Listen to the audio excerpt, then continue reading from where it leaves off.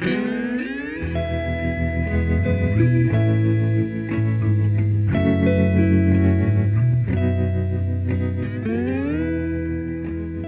everyone, you're listening to The Lip. I'm Megan McChesney.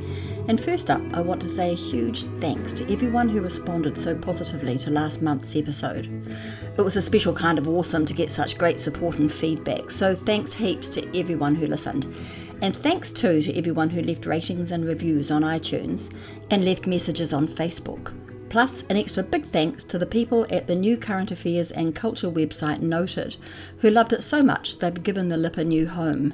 So now you can find us on iTunes, Stitcher, our own website, which is thelippodcast.kiwi, and also on noted.co.nz. Exciting times. Now, I've got a double banger for you this month. Two very different stories about two people dealing with the tough things in life in, well, extremely unusual ways. Instead of running both of these stories together in the same episode, I've released them as separate episodes, both available at the same time. So once you've finished listening to this story, you can move right on to episode 3. But first up, here's ep 2, which is called The Butterfly Effect.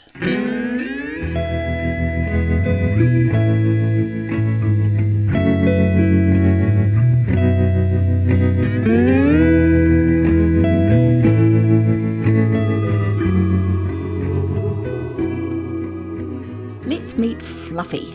He'd get very excited when he would see me coming in the morning, and he'd start fluttering his wings as quickly as he could, but, obviously he wasn't going anywhere. Who is this Fluffy? A pet budgie, perhaps? No. A canary? No. Okay. A freshly hatched chicken? No. This is Tracy Pepper, and the Fluffy she's telling us about was, in fact... He was a butterfly. Yep. Fluffy was a butterfly, a very special monarch butterfly, and this story is about Tracy and Fluffy and how Fluffy became a metaphor for life. Having Fluffy was quite an unexpected way for me to understand myself. Okay, so it's a bit intriguing, isn't it? How could an insect, something that us humans for the most part write off as pretty much unable to be communicated with, how could an insect possibly have an effect on an emotional level? I mean, really? Well, first let's go back to Tracy's childhood. She grew up in a small town in Ontario, Canada. She was born with ovarian cancer, but it wasn't discovered until she was 10 years old. I had the symptoms from a very, very young age. I would have a few bites of food and I would be full. And I thought that I was just fussy. I had a really distended belly, and my brothers and sisters used to tease me and tell me that I was getting fat. And I had stomach aches all the time, but the doctors just thought I needed more attention because I was the youngest of 5 children. It wasn't until I was in 5th grade and we were in the classroom and I couldn't stand up. I couldn't get out of my desk. I was doubled over with pain. That's when they discovered that there was a large mass in my abdomen. They removed a 5-pound, 2.2 kg tumor. It was the size of a rugby ball. My prognosis was very poor. There was evidence that it had spread and it was in my lymph nodes, and they didn't expect me to survive the week. My mom immediately went to the hospital library to do some research, and she found a clinical trial that was being offered, but it wasn't offered to children. So she asked the doctors, and they thought it was risky, but it was worth a try. It was a 6-month trial, and at the end of the trial, my body was not responding to the chemo. I still had high alpha-theta protein levels, which indicated that the cancer was still present and it had spread. So they sent me home to die. And that's really when the miracle happened. The year that I was born, my dad planted this rose bush outside of my bedroom window.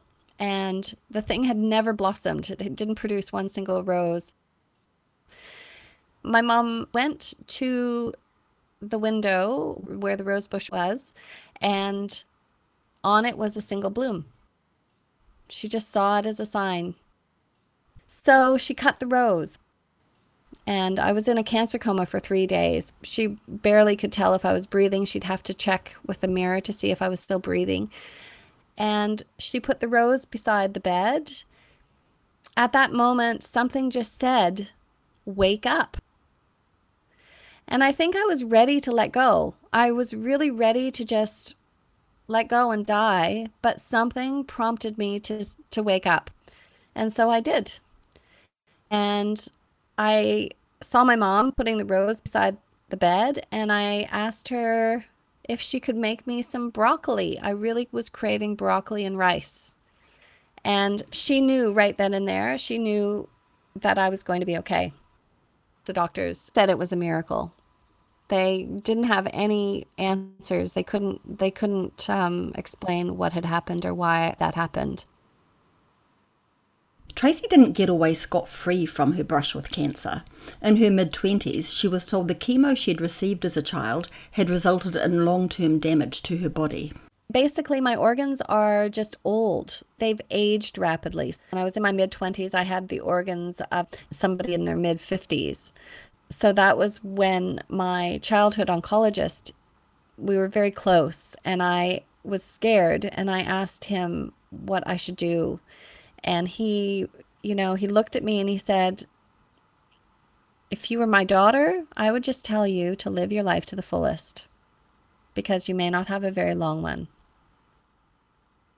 By then, Tracy had already started to travel. She stepped it up, deciding to see as much of the world as she could. She also hadn't given up on the dream of one day having a family of her own. She still had one ovary. In 2003, she booked a 3-month holiday in Australia and New Zealand. She fell in love with New Zealand. When I was 16 years old, I had this dream. I wanted to live on an island where it never snowed, but I could drive to go to the mountain to ski. And I didn't think a place like that existed until I came to New Zealand. And so, of course, I just knew that this was it. And so on that blind faith, I went back to Canada and I sold everything I owned for, the cost of a ticket back. And I got my cat, got him all of his shots. And, about 9 months later, the cat and I were on a plane coming to New Zealand for a whole new life. Tracy lived in a few small towns before settling in Mount Maunganui. She set up her therapeutic massage business called Magic Hands. And here is where, in a perfect world, you'd be told that life took on a golden glow. Nothing bad ever happened to her again. But, 3 years after her move, I was diagnosed with another ovarian tumor. And so at that time, I was 32. It was only stage 1, so it didn't require chemotherapy. It just needed to be removed. You just don't muck around when you're dealing with ovarian cancer. And so I opted to have a radical hysterectomy and just have everything taken out. It was a huge loss. I cried for months. I needed to grieve. I really wanted children. I have 2 older sisters, and both of them have chosen not to have children. And I was the one that wanted children, and I couldn't have them. So it was really unfair. It was hard. Dealing with all of that would be enough to depress anyone. But the truth is, Tracy had been dealing with bouts of depression and anxiety all her life. Depression and anxiety are another long-term side effect of the chemotherapy. It's been something I've struggled with my whole life, and it's a big part of who I am. But I don't like going on antidepressants. I try to maintain my depression with exercise and a good diet and, surrounding myself with positive people. There are times I just feel like I'm on top of the world and I can do anything and I'm invincible and I can climb mountains and I can, do anything. And then there are times where I just can't even get out of bed. It was during one of Tracy's down periods that Fluffy blew into town. When I found Fluffy, I was just feeling very lost myself, and I was feeling pretty low. I was out in the garden, and I saw this caterpillar, this really fat caterpillar lying in the dirt. And I thought, he's going to be bird food. And a couple of days later, I went out and he was gone. And then I noticed there was a very short shrub very close to where that caterpillar was. And I saw a chrysalis there. And I thought, oh, good, he made it. He made it. He must have been looking for a place to make his chrysalis. And then a few weeks later, Fluffy had become this beautiful butterfly. But again, he just didn't seem very happy. But I just thought he needed some time to dry his wings, so I left him for a few days. But I kept checking on him. And then we had a very windy day, and I went out to check on him, and the poor guy was just blowing around in the wind on the concrete, and he couldn't fly. And so I picked him up and I brought him inside. I had just cut some fresh sunflowers from my garden, so I placed him on a sunflower, and he was so hungry. He just started to greedily eat the nectar from the sunflowers. I was just watching him and I could tell he couldn't fly. I tried to put him on my finger and let him fly away, but he would just fall down onto the carpet. So I knew he couldn't fly, but there was no obvious evidence. His wings were perfect and he seemed perfect. So I just decided that I would care for him and I would look after him and I would keep feeding him until he could fly. Tracy did some monarch butterfly research, and she could tell from the 2 black dots on his rear wings that Fluffy was a bloke. He just had this really cute fluffy head, and I just found myself calling him Fluffy. I mean, if I had known he was going to be such a famous butterfly, I think I would have thought of a much cleverer name. She also found out what Fluffy liked to eat. I made up a concoction that he seemed to really enjoy. I had some apple syrup, and I added a little extra sugar. He would eat that a few times a day. I would hold him on one hand, and I'd hold the dish with another hand, and then he would unfurl his tongue. He would perch his 2 front feet over the edge of the bowl and lap up the nectar. It seems kind of strange to be saying this about an insect, and even Tracy agrees. You sort of just think an insect is just a stupid creature that doesn't think or have any... Tracy kind of trailed off there. Was she going to say feelings? Well, it soon became clear that Fluffy did have his own distinct personality. And not just that, he seemed to be fully aware that Tracy was a significant other in his life. At night, he slept amongst the cut flowers on the kitchen bench. I always had fresh flowers in the house, and I always had a selection of flowers for Fluffy. So he would choose which flower he wanted to be on for the night. And when he would go to sleep, he would just fold his wings together. He'd get very excited when he would see me coming in the morning, and he'd start fluttering his wings as quickly as he could. But, obviously he wasn't going anywhere. So I'd put him on my finger, and I honestly, I'm sure I sound and I looked like a crazy person. So he would be on my finger, and I'd raise my hand up and down, and he would flutter his wings. So he felt like he was flying. Luckily, I work from home, so I was able to, I would do my massages with him on my head. I have these flower hair clips, and he used to just perch himself on one of those and sleep all day, which was really cute. But he needed exercise to keep him strong, so he used to climb my arm and up my neck and then up into my hair and then perch himself on the flower, and he'd do that many times a day. Fluffy never did fly, but Tracy says he lifted her out of the low patch she was experiencing at the time. Fluffy and I had a lot of similarities. I mean, he was making the best of his life with what he had. I also thought in an insect's life, their purpose in life is to procreate. And that's it. You procreate and then they die. But Fluffy wasn't going to have that purpose. He was never going to be able to procreate. And so what is the purpose of his life? And I thought about that with myself. I can't have children, but that doesn't mean that my life is completely worthless. And there's so much happiness that I can bring to other people in the work that I've done. And we're not all meant to be the same. I've had people tell me that I couldn't possibly know what love is because I've never had a child. I've had people judge me because I don't have children and they don't know my story, and they think, well, you're very selfish. Why wouldn't you have children? And I've dealt with a lot of judgments from people who just don't have the empathy or compassion to understand that there are different purposes in life. And I think when I had Fluffy and when I was looking after Fluffy, he really healed that in me. And I really took all of that judgment to heart. You know, that's probably one of the reasons why, sometimes I do get depressed, because I just think, why couldn't I have just been normal? But if Fluffy was a normal butterfly, we wouldn't have this story.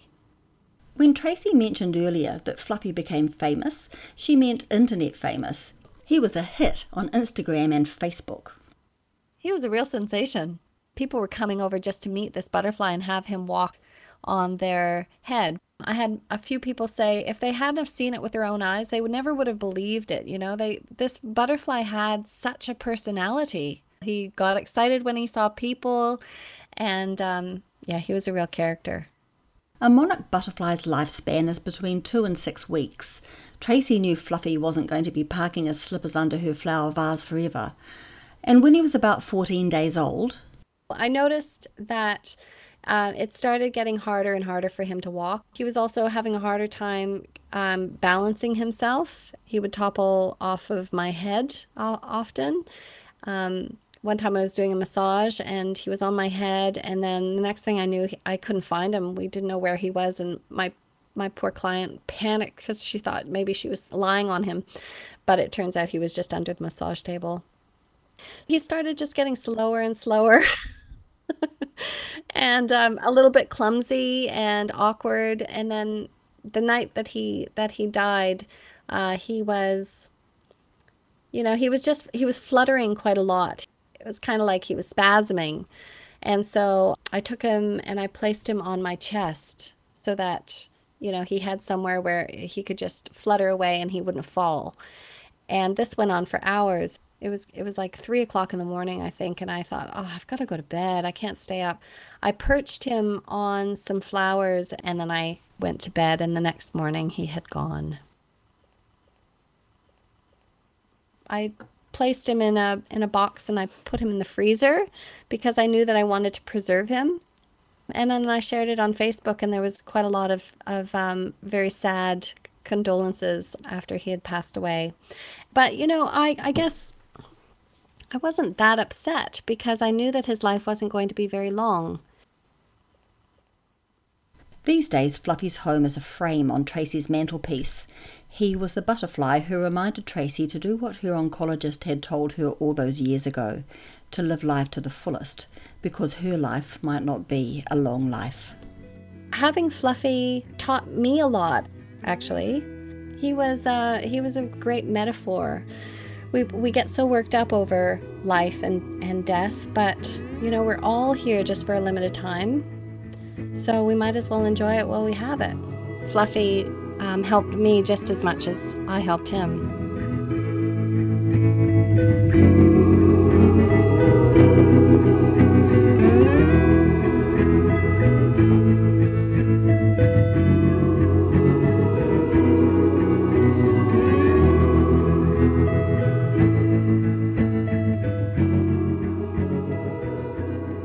Tracy was so inspired by Fluffy, she's writing a children's book, so her pet butterfly can go on inspiring people for years to come. You can find pictures to go with Tracy's story on our website, thelitpodcast.kiwi. Don't forget, episode 3 is also uploaded and ready to be listened to right now. You can find it on the website, on iTunes, Stitcher, and also at noted.co.nz. And if you want to support The Lip, you can do so by going into iTunes and leaving a review, liking us on Facebook, or following us on Twitter. Thanks so much for listening. See you soon.